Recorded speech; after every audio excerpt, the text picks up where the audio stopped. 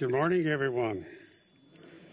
This morning we're back in 1 Corinthians chapter 10, and we are discussing today one of the issues that comes up in this section is presumption, or making assumptions about things that we maybe should be more circumspect about. I'll begin while we're on the title slide here, covering the verses we did last week, and then just verse 10.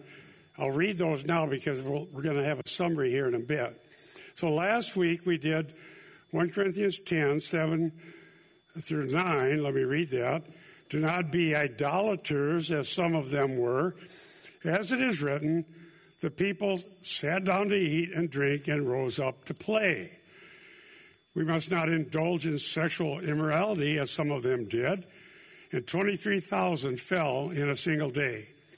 Verse 9, we must not put Christ to the test, as some of them did, and were destroyed by the serpents. And then I'm going to read verse 10 as well, and then we'll go further as we go through the sermon. Verse 10, nor grumble, as some of them did, and were destroyed by the destroyer. Let's pray. Thank you, Lord, that we're allowed to look into these things, your mighty deeds, your love, your mercy, your judgment, your justice, and all the things that are revealed about you, so we may learn how to live, believe, and serve you, and believe and trust your promises. Give us wisdom as we search your scriptures today. In Jesus' name we ask. Amen. So we go to verse 10. And then the following slide, I have a parallel structure that was in the Greek that I wanted to show you because it stood out so prominently when I was looking at it during my studies. Verse 10, 1 Corinthians 10, nor grumble, as some of them did, and were destroyed by the destroyer. Now, you notice the ESV has the destroyer capitalized, and I'll explain that as we go along. Now, the word grumble, I have a word there, probably pronounce it wrongly, onomatopoeic. And it's a big way of saying it's a word that's based on a sound. I heard that in seminary, and then I forgot what that was about, but there are words like that. I list, do I list any here? No, I don't. I have some of my notes. Buzz, hiss, the one we're looking at here, murmur, how about clap? It's based on a sound. So this word gangudzo in the Greek is based on a Hebrew word, but it's one of these type of words that sound a certain way, and then thus we make a word and use it.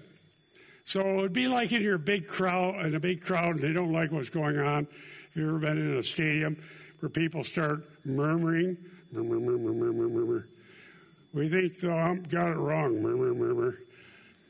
So the issue here is to not murmur or grumble about God's mighty works, God's provision, and how He cares for and takes care of His own people.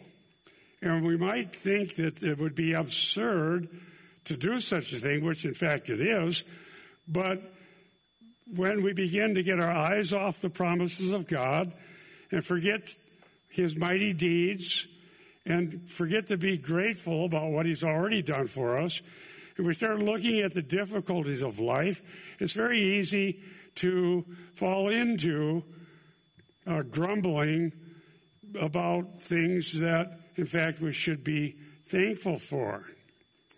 So in the Greek, and I have this in my notes so I can explain it, there's a way in the Greek in which an imperative can be negated in such a way that the implication is to stop doing something. In other words, you have a negation of a present imperative, and that's what we have here. And it does have a double negative, but basically it's saying don't grumble. Negated present imperative. Stop grumbling. Stop grumbling. That's what Paul's saying. Now, what does he mean when he says that to the Corinthians? Well, we already know from the first 9 chapters of 1 Corinthians that they were complaining. And we'll get to that in a bit, but the grumbling had to do with Paul's prohibition of going to the pagan temples, to prohibition of sexual immorality, and eating meat offered to idols. I have some statements here. Here's the one I put in my notes to make sure I got it the way I wanted to tell you. So in here, stop grumbling.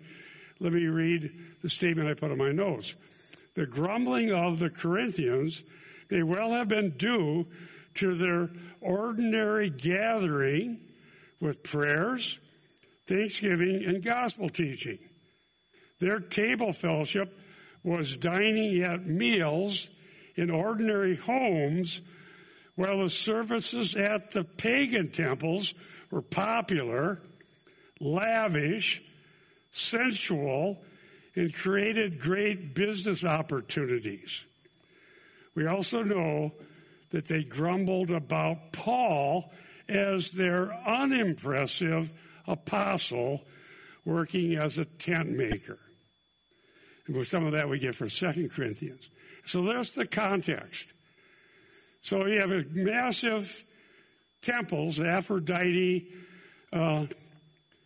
Poseidon, I mentioned, I gave a list last week of the various pagan temples, and their services were very impressive, but much wealth, very sensual, and here were the Christians with no temples, no church buildings, but ordinary homes in which to gather, thank God for his salvation, break bread, encourage and exhort one another, and so forth.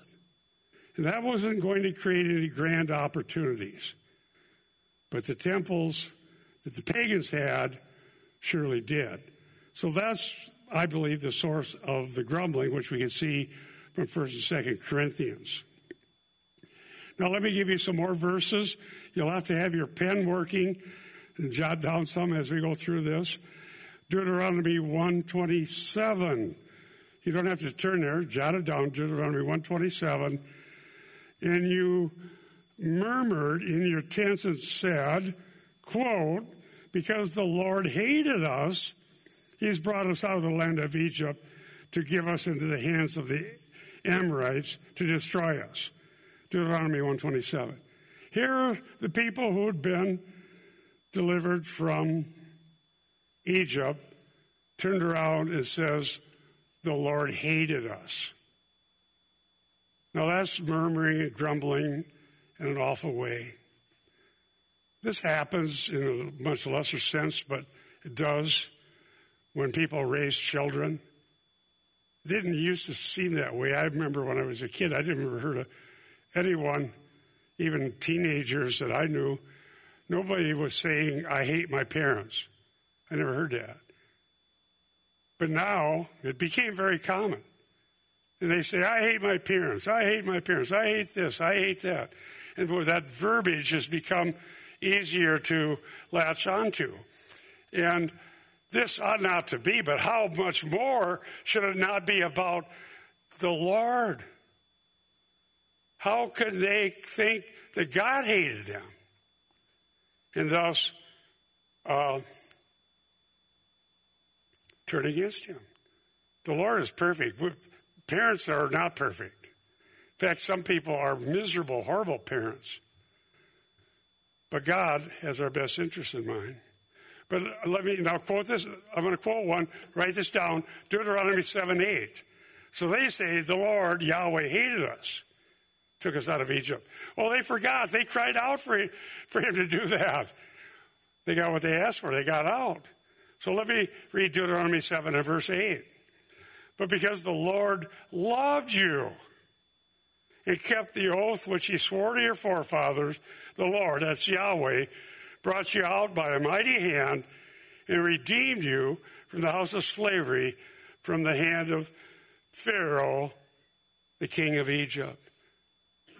So the Lord loved them, and he answered their prayer, and he kept his promise to the patriarchs. But then, when things are bad, we said the Lord hated us, because now things aren't going so well. Now the destroyer, now they were grumbling. The destroyer is identified as the angel of the Lord in Exodus, which would be God himself. Exodus 12:3, for the Lord will pass through to smite the Egyptians, and when he sees the blood on the lintel and on the two doorposts, the Lord, that's Yahweh, will pass over you. He will not allow the destroyer to come into your house and smite you. I've talked about this before. Now, some would say, well, that's Satan. No, it's God that passes over. And God, when we have redemption, is satisfying God's wrath. So let's go to the next slide now, and I want to show you that construction. When I printed out the Greek, and I always start by looking for repeated terms, this just stood out.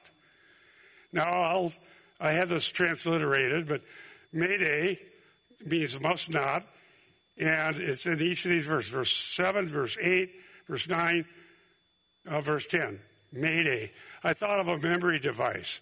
Mayday is a conjunction that we would translate here, must not.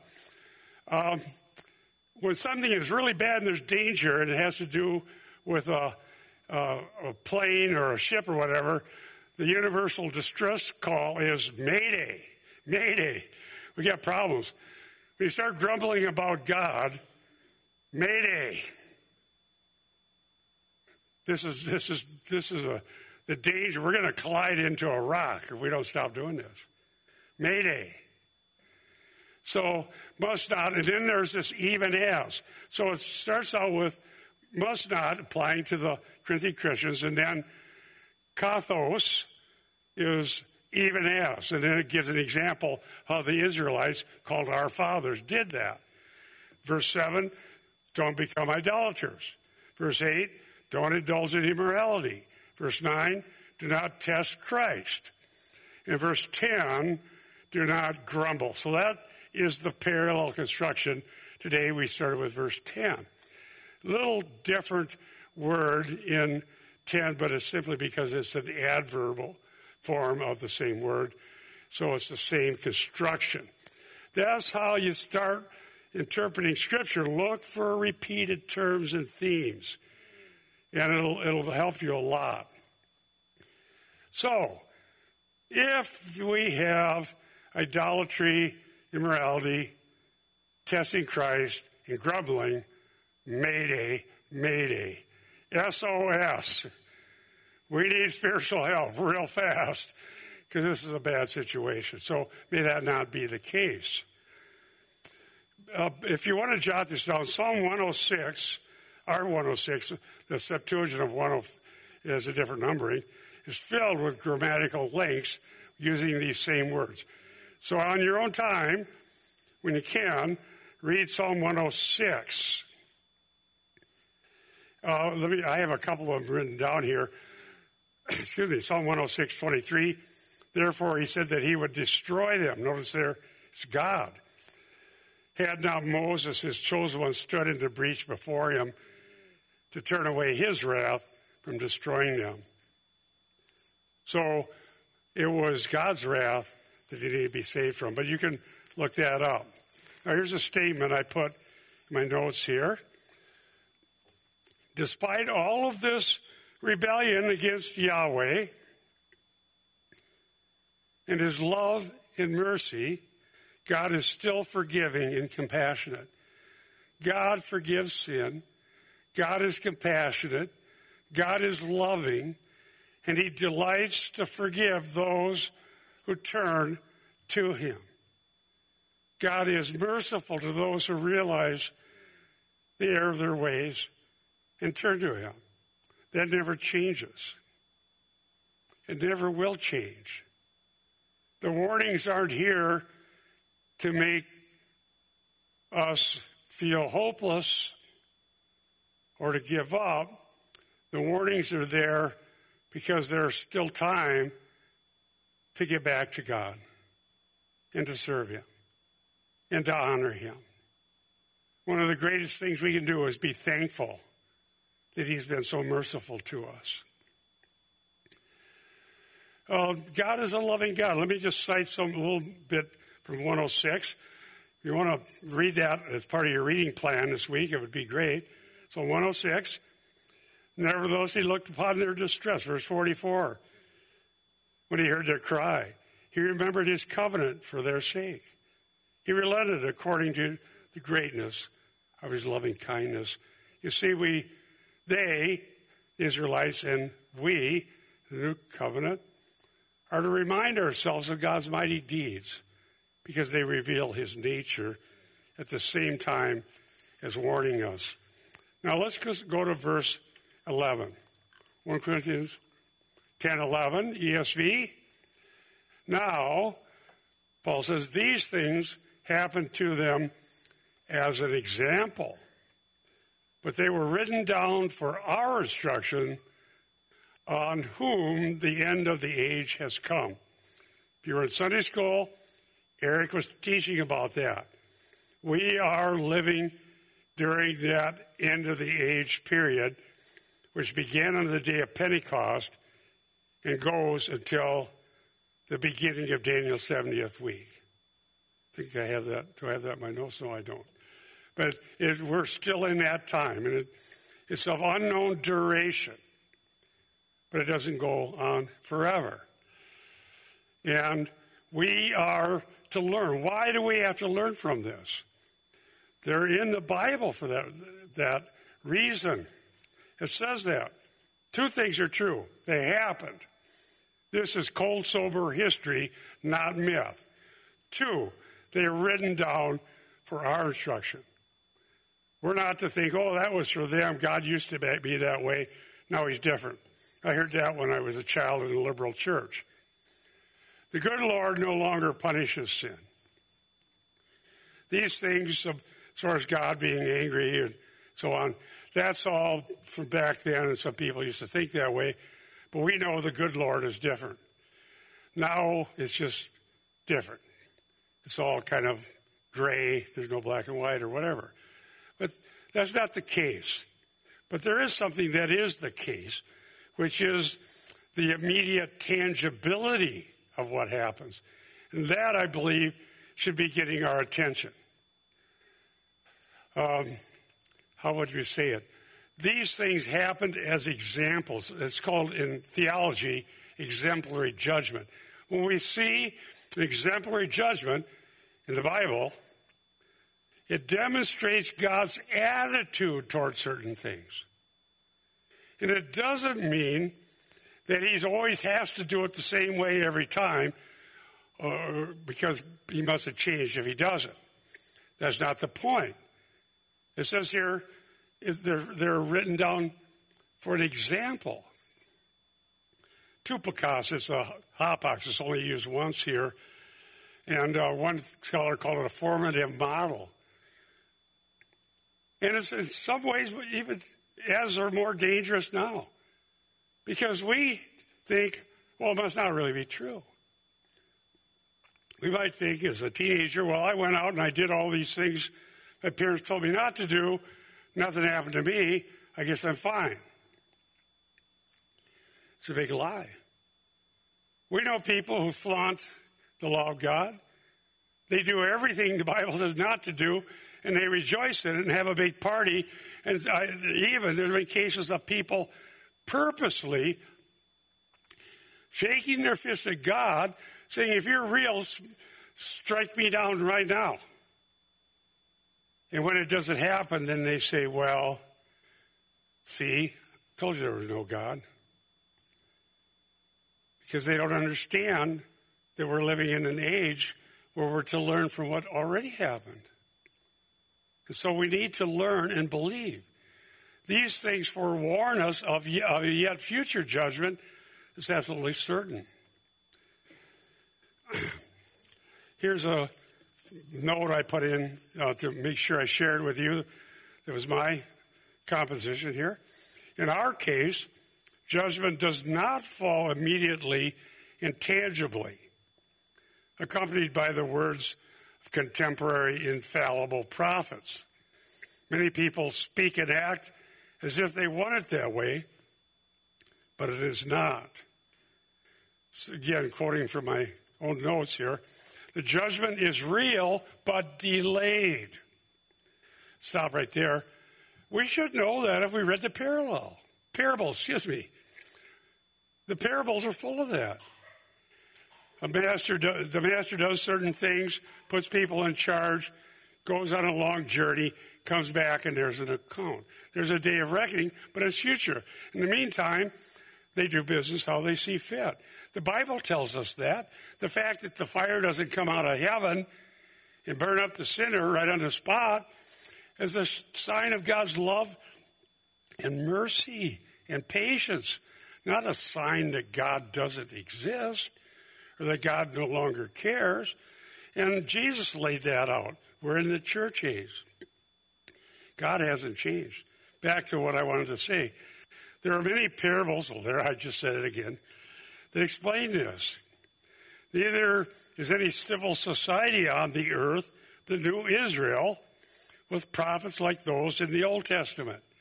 Eric and I keep saying that. America is not Israel. Israel is Israel.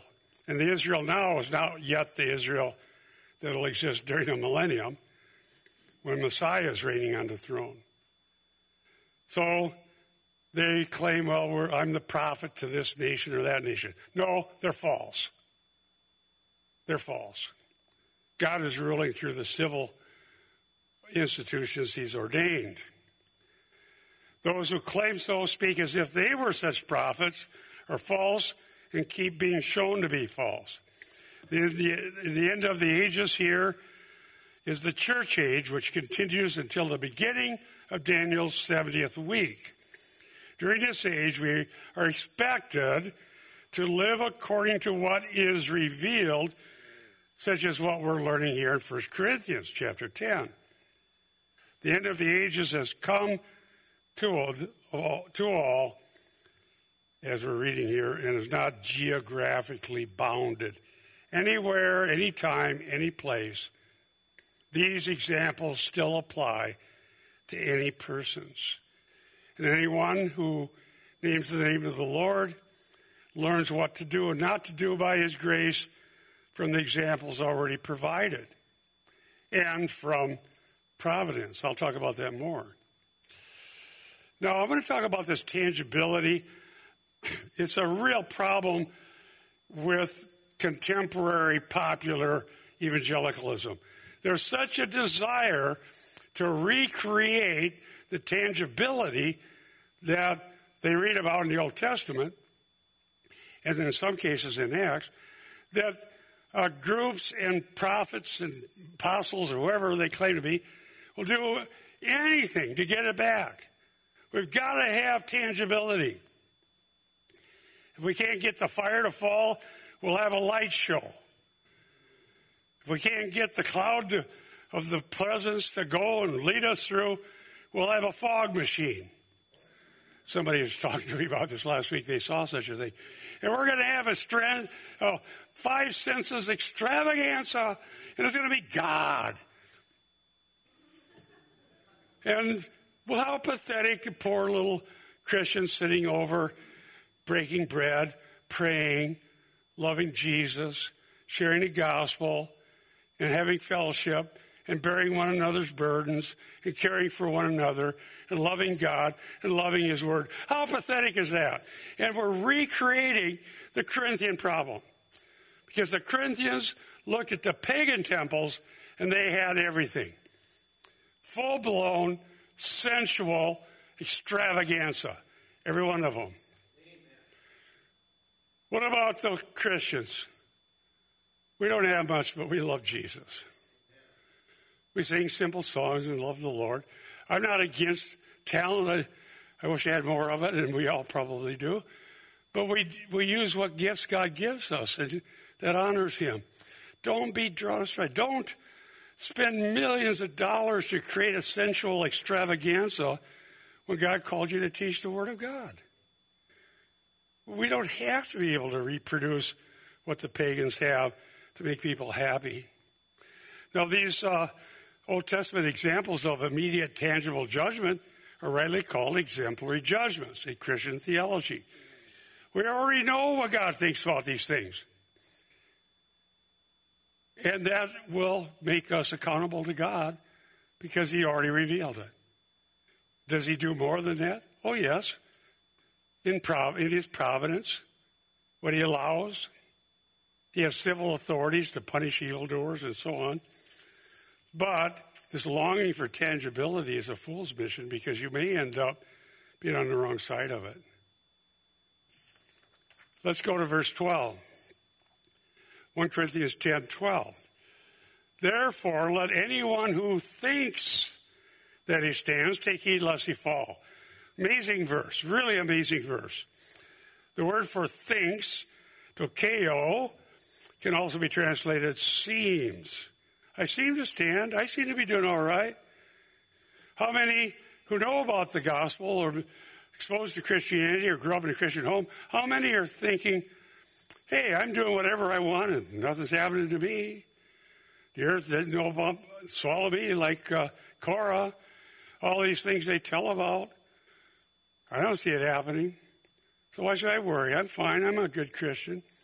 I knew a guy in Bible college who grew up in a Christian home and wasn't serving God, and his Christian mother kept saying to him, you're in trouble. You better quit doing this.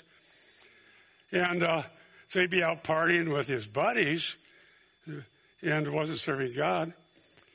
And so he'd go out and get a case of beer, whatever they were doing, underage. And his mom says, if you keep doing that and the rapture happens, you can still become a Christian, but Antichrist will cut off your head. That's what she told him.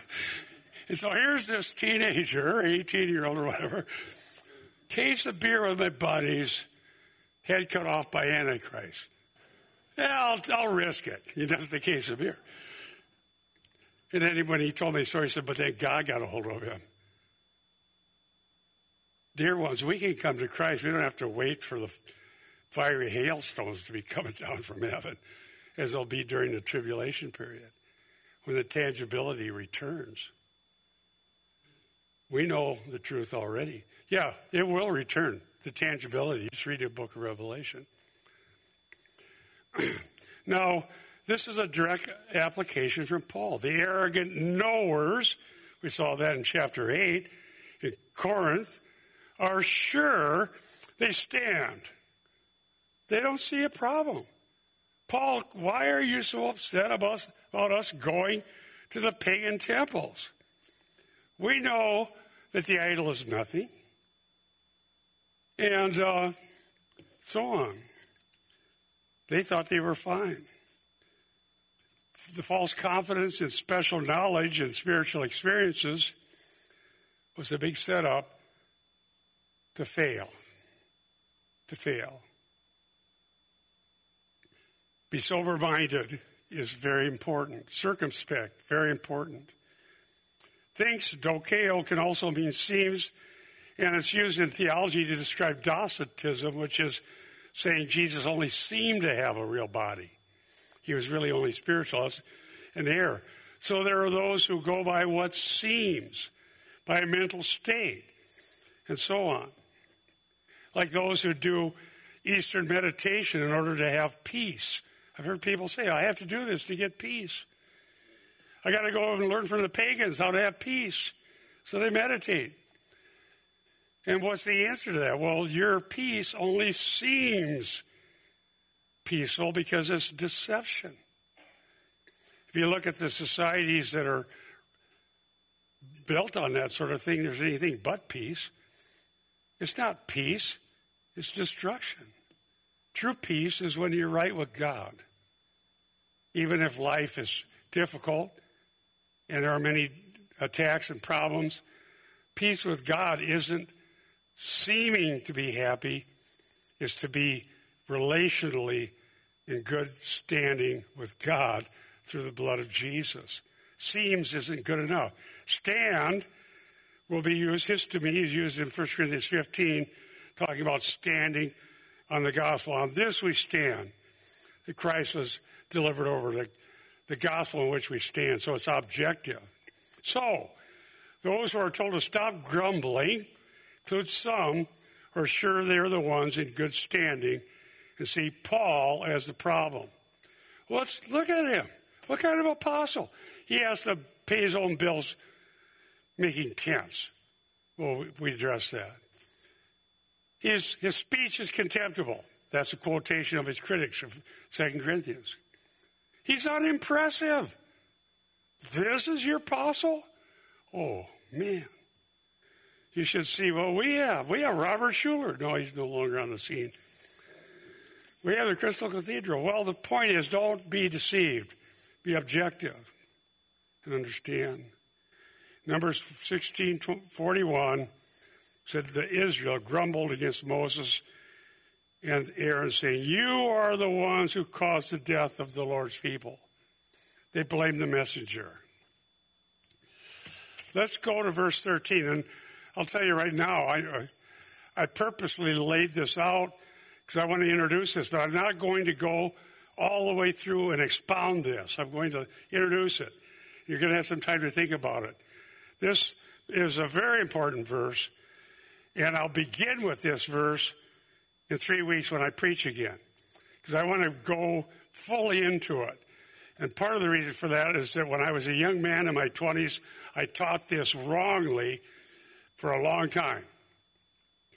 In fact, a whole bunch of my ministry when I was in my 20s was teaching this wrong. So I feel the burden to get it right. So let's look at it. 1 Corinthians 10:13. No temptation has overtaken you that is not common to man. God is faithful, and he will not let you be tempted beyond your ability, but with the temptation, he will also provide the way of escape, that you may be able to endure it. Very important verse. And it wasn't wrong for me to want to apply it properly when I was doing a lot of counseling. That's what we did back then. Lots of counseling. And a lot of it had to do either with a spiritual version, what demon's causing a problem, or what curse are you under. And another way of dealing with finding the way out by either getting a revelation or a word of knowledge or some wisdom here, do this and don't do that, and you'll find your way out. And so there's a lot of ways of doing that. But now I realize why that was so wrong, and also why so many of the people that we fellowshiped with in those days are no longer even serving God. How many just gave up? Because it never seemed to work out. Never seemed that the people ever got what the leaders claimed to have for the secret. Well, let me tell you the broad categories what was wrong. This isn't about special knowledge, how to. It's about relationship. It's about the God we know who keeps us. The God who paid the price for us. The God who loves us and cares for us. Not me learning a secret. Now let me speak about a couple of the words here in the Greek. One of them is really cool. At least I think it is. There must be something wrong with a guy who thinks Greek words are cool. But the common to man is the word anthropos. Anthropos is man, meaning human being, male and female. Anthropos is pertaining to being human. One scholar even said it this way, mannish. That made me think of an old blues song. Muddy Waters. I think that's right. Muddy Waters. Mannish boy, I think it was. Well, mannish is pertaining to being human. So the temptations are pertaining to being human. That's what it's like to be a human being. Temptation. Because we live in a fallen world. The mannishness comes from Adam, the first Adam. So what we have is a contrast between the mannish person and the faithful God. Now, if we put this in context, some have wondered, how does this come up here in 1 Corinthians 10, given the context of the wilderness wanderers and all their failures? Well, if you look back at what happened, there was a way. There was a way. And the way was to listen to the one God gave them to speak for him to them, which was Moses. God showed Moses the bronze snake, the burner snake, put on the pole. They had to attend a meeting. Moses knew what the answer was. We don't have any water. God gave the answer. Water from the rock. Strike the rock. We don't have any food. Manna. Store up enough for that seventh day. There were always answers, but yet things went bad and almost all of them died in the wilderness. And in like manner, today, there's no temptation that's not what humans face. Some worse, more difficult ones. Temptation to curse God and die, as Job's wife wrongly counseled. Many times things are so difficult, they defy fixing them. They defy money, they defy wisdom, they defy power. We can't fix them.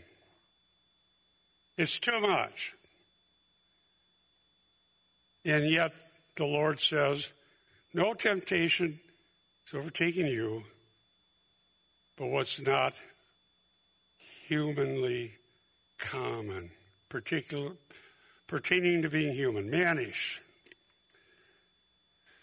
Dear ones, the battle is that when things are the worst they have ever been, and when things seem as hopeless as they can possibly seem, that at that point we cling even more tightly to the Lord himself, who says, I'll never leave you nor forsake you. Therefore, we may boldly say, the Lord is my helper. And I've got to say, there's been times I didn't do that, and I went to a really dark, dark place where I was crippled, couldn't even function. And these things are not psychological theory. They are common to all humans. And I would say I'm going to start with this next week, but I'll give you a preview. Think about it it'll be a few weeks. It'll be 3 weeks from now. Think about that yourself. What would it take to get out of a horrible temptation? It could be temptation to be sin, but a lot of times it's just temptation to give up, which you can't do. Think about it. I'll give you the big category. It's not technological, it's relational. Technology is knowledge plus technique. That's the word technology. Ordinary things can be fixed technologically. You know how it works? You have the technique, you have the tools, you fix it. It isn't technological, it's relational. It's all about the Lord, who he is, what he's done, what we need. The word temptation, parosmos, means pressure. And then the way of escape, the Greek word ekbasis, means the way out. Pressure and the way out. What is it? And let me quickly cite Deuteronomy 7:9. I want to leave time and get more in depth in a few weeks on this verse. But Deuteronomy 7:9, here's what it says. Know therefore that the Lord, that's Yahweh your God, is God, the faithful God, who keeps covenant and steadfast love for those who love him and keep his commandments to 1,000th generation. Now, in the Greek, we often have God is faithful, but this is rather unique, where it says faithful is God. Faithful is God. That comes from Deuteronomy 7:9. Faithful is God. It's a part of his nature to be faithful and to keep his promises and to keep his sons and daughters from falling off the edge. And his steadfast love endures forever. Give you a little preview for a few weeks from now. Jesus as man, fully human, fully God, went through the temptations during his earthly life, and he succeeded where Israel failed. And what we need is to look to him, not figure out, I can do it, I can go through those. Let him who thinks he stands take heed lest he fall. We'll look at that later. Some applications, and it's basically going to be from John 6 plus one other. To avoid spiritual danger, be content with God's provision. Number 2, the only escape from death is to believe in the Lord and trust his provision. I think that may bring us to the gospel. But I promised that I'd cover this, Numbers 11, 4 through 6, because I didn't get to it last week. So here it is. Going back to the wilderness wanderers, it says this: the rabble who were among them had greedy desires. And also the sons of Israel wept again and said, who will give us meat to eat? We remember the fish, which we used to eat free in Egypt, the cucumbers and the melons, and the leeks, and the onions, and the garlic. But now our appetite is gone. There's nothing at all to look at except this manna. Moses didn't know how, in a culinary setting, to make a good presentation. It needs to look good before it tastes good. And Moses didn't do that. It's just manna. This stuff. What is it? So there they go. If you're as old as I am, you probably have the same thought when you read this verse. At least maybe if you're in the same type of situation. There was the song by Keith Green, So You Want to Go Back to Egypt? Does anybody remember that?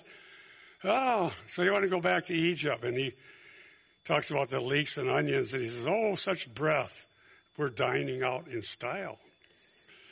So Keith died at a fairly young age of a plane crash, but that song was so popular in the 70s. But also they forgot that it was the Israelites who were the slaves in Egypt. They were under severe bondage and trial. They were mistreated. They cried out to God. Exodus 2:23, if you want to jot it down, during those many days, the king of Egypt died, and the people of Israel groaned because of their slavery, and they cried for help. Their cry for rescue from slavery came to God, and God heard their groaning. Remember, there arose a king who knew not Joseph. In Deuteronomy 26:6, the Egyptians treated us harshly and humiliated us and laid on us hard labor. Verse 7, then we cried out to the Lord, the God of our fathers, and the Lord heard our voice and saw our affliction, our toil, and our oppression. So when they're in it, it was affliction and toil and oppression. When they get out and they have manna, it was fish for free. And all this wonderful dining. It's amazing how selective memory works. We remember what we want and forget what we used to complain about, and then when things get bad, we flip it around and complain about something else. May God help us from this mannishness so we might find that way out.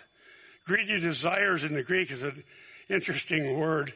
Now, I realize the Old Testament is written in Hebrew, but the Septuagint is what is cited by Paul many times. But greedy desires is simply the word for lust, as a verb and then as a noun. Epithumio, to lust, and then epithumia, lust.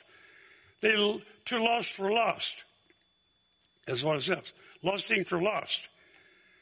And those strong desires lead to spiritual ruin. Let's go now to John 6. I'll spend what time I have left in John chapter 6. The entirety of John 6 is a fantastic commentary on this whole issue. It is an enacted by Jesus himself recreation, literally, of some of the same situations as some of the words come up, including the free fish. I just quoted to you about that. So let's turn to John 6. That's where you can be. It's probably several pages in your Bible. Turn to John 6. I'll try to cover it in a cursory way and then drill down on some of the key issues. John 6 is where they gather, I believe, at Tiberias, and the whole big crowd shows up, and they don't have food. They have a boy. Let me read it. John 6, starting with verse 9 here. There was a boy here who has 5 barley loaves and 2 fish. But what are they for so many? And Jesus said, have the people sit down. Now there was much grass in the place. If you've been to Israel, you know, you've been to Tiberias in the area by the Sea of Galilee. The men sat down, about 5,000. He took the loaves, and when he had given thanks, he distributed them to those seated. So the fish, as much as they wanted to eat, the bread, 12 baskets, you've heard that one. So like the Israelites, they do have the free fish. Multiply 2 and feed 5,000. That's a lot of fish. I like to fish. That's impressive. I like to eat fish too. And they got the point. Therefore, when the people saw, verse 14, saw the sign which he performed, they said, truly, this is truly the prophet who is to come into the world. That is Deuteronomy 18:15. They recognize this is the Messiah that Moses promised. Now to our screen here. So here's what they say. After they just were fed, fish and bread, all they could eat. Our fathers ate the manna in the wilderness. As it is written, he gave them bread from heaven to eat. It was not, and then here's the response. It was not Moses who gave you the bread from heaven. This is what Jesus said. But my Father gives you the true bread from heaven. For the bread of God is he who comes down from heaven and gives life to the world. They said to him, Sir, give us this bread always. Well, Jesus is speaking about his own self. His death for sin as the provision. Jesus had rebuked them just before they made the statement. If you want to look at verse 26.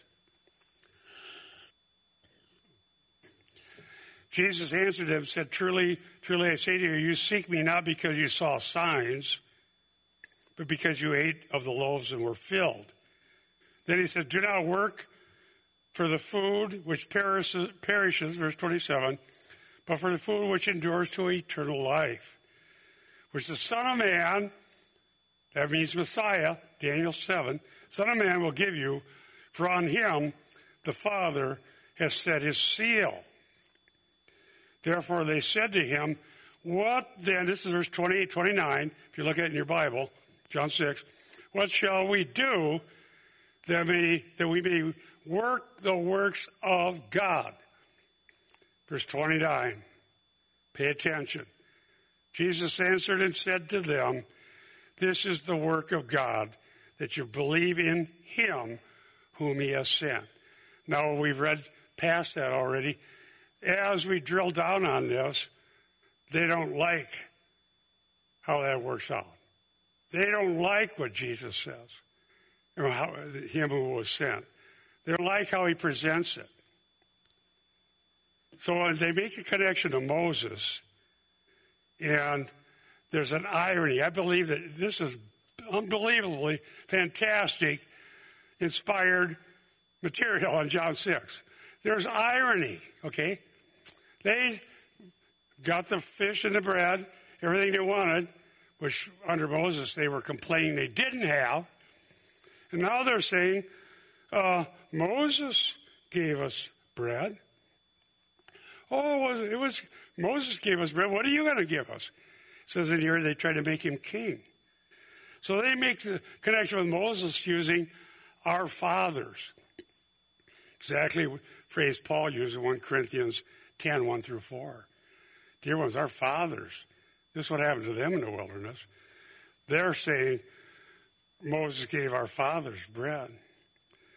So John uses the present incident to show a similar response. Their fathers rejected the bread connected with Moses, the manna, and now they will reject the true bread Jesus offers. Excuse me. So there is an irony here and a connection. Moses gave them manna. No, we want fish and onions and garlic, all the good stuff back in Egypt. Jesus gives them bread and fish, and they're starting to say, well, but, we remember what Moses gave us. What do you have? He says, my flesh for the life of the world. They rejected that. They're going to reject Christ. There's irony here, and it's biting irony, and it should cause us to be sober-minded. John 6, 39, I'm running out of time, 39 through 41. I'm skipping down. You'll have to fill it in here. Jesus said before this, I am the bread of life. He who comes to me will not hunger. He who believes in me will never thirst. So he presents himself as the bread of life. And he calls them to believe in him. And here's what it says. And this is the will of him who sent me, that I should lose nothing of all that he's given me, but raise it up on the last day. For this is the will of my Father, that everyone who looks on the Son and believes in him should have eternal life. And I will raise him up on the last day. Notice what it says. So the Jews grumbled. Gangudzo, grumbled, just like in Deuteronomy, about him because he said, I am the bread that came down from heaven. This is horrible. But yet it applies just as well to us in our mannishness. He claimed to be the bread of life that came down from heaven. Let me share the gospel with you. Remember here he said, if you look to him and believe in him. Last week we saw about the bronze snake. Jesus said, as Moses lifted up the serpent in the wilderness, so must the Son of Man be lifted up. The ascended Lord, God the Creator, the incarnate Son who came into this world and revealed himself to be the very Son of God, who resisted every temptation, who did many mighty deeds, who came to die for sins once for all, who revealed himself as the true Lord, the true Savior, the Son of God, who saves people from sin. And he, after dying for sins and shedding his blood, ascended to heaven on the third day. And he's coming again to bring judgment to those who reject him, saving resurrection to those who are awaiting his return, who know him. The gospel is the gospel of Jesus Christ. To repent, to turn from the living for self in the world, and the pleasures of the world, to turn to Christ in order to escape the wrath of God. Believe on the Lord Jesus Christ and you will be saved. He said, I'm the bread of life. I'm the bread of life. Whatever we have or don't have in this life, whether we're young or strong, or older and more feeble, or wealthy or poor or sick or healthy, whatever our state, nothing is more important than having the bread of life. Jesus in my flesh I give for the life of the world. Today, believe on the Lord Jesus Christ and you will be saved. Trust him. He promises all the provisions that we need. Verses 47 through 50, I'll basically just read. I got 2 minutes left. This is eternal. You eat whatever bread and fish you want today, you'll be hungry tomorrow. But what Jesus gives is eternal.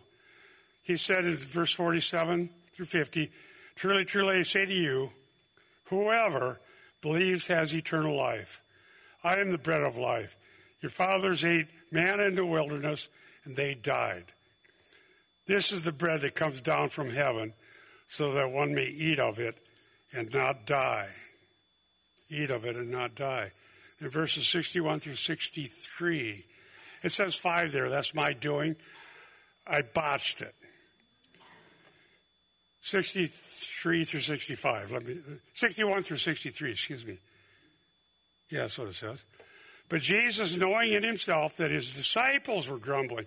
So we had the Jews who hadn't yet come to faith grumbling. Now some who were following him as disciples, they start grumbling. It's amazing how grumbling goes along with human beings. Okay, I think we all know that. His disciples were grumbling about this. Jesus, knowing that, said to them, do you take offense at this? Then what if you were to see the Son of Man ascending to where he was before? It is the Spirit who gives life. The flesh is no help at all. The words that I've spoken are spirit and life. He points to his ascension. The death, burial, resurrection, and ascension of our Lord is the proof that we need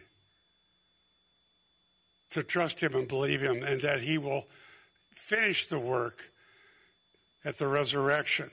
Believe on the Lord Jesus. Believe on the Lord Jesus, and you will be saved. Let's pray. Dear Lord, thank you that though we here are brought face to face with your word that portrays our own selves in not such a favorable light, we also know that you're a loving, compassionate, forgiving God who says these things so that we may have life and we trust you and find forgiveness. And that we may trust you, that we might stand by your grace, not by our own thoughts. Help us gain whatever lesson each of us has from these precious verses that you've inspired. Thank you for what you've done. And Lord, we do pray for those suffering in our midst, that you give hope and grace and help to each one. And Lord, if anyone doesn't know you, may the day be the day of salvation. Thank you, Lord, in Jesus' name. Amen.